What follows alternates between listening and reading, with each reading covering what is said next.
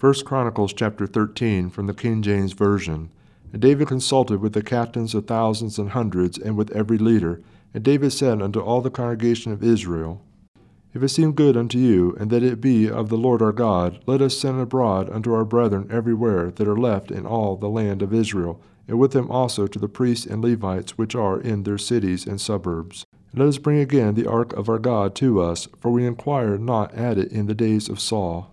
And all the congregation said that they would do so, for the thing was right in the eyes of all the people. So David gathered all Israel together from Shihor of Egypt, even unto the entering of Hemath, to bring the ark of God from Kirjathjearim.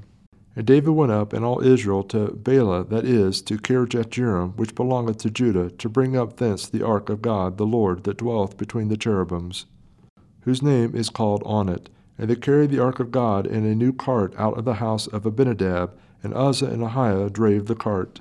And David and all Israel played before God with all their might, and with singing, and with harps, and with psalteries, and with timbrels, and with cymbals, and with trumpets. And when they came under the threshing floor of Chidon, Uzzah put forth his hand to hold the ark, for the oxen stumbled. And the anger of the Lord was kindled against Uzzah, and he smote him, because he put his hand to the ark. And there he died before God. And David was displeased, because the Lord had made a breach upon Uzzah, wherefore that place is called Perah-Uzzah to this day.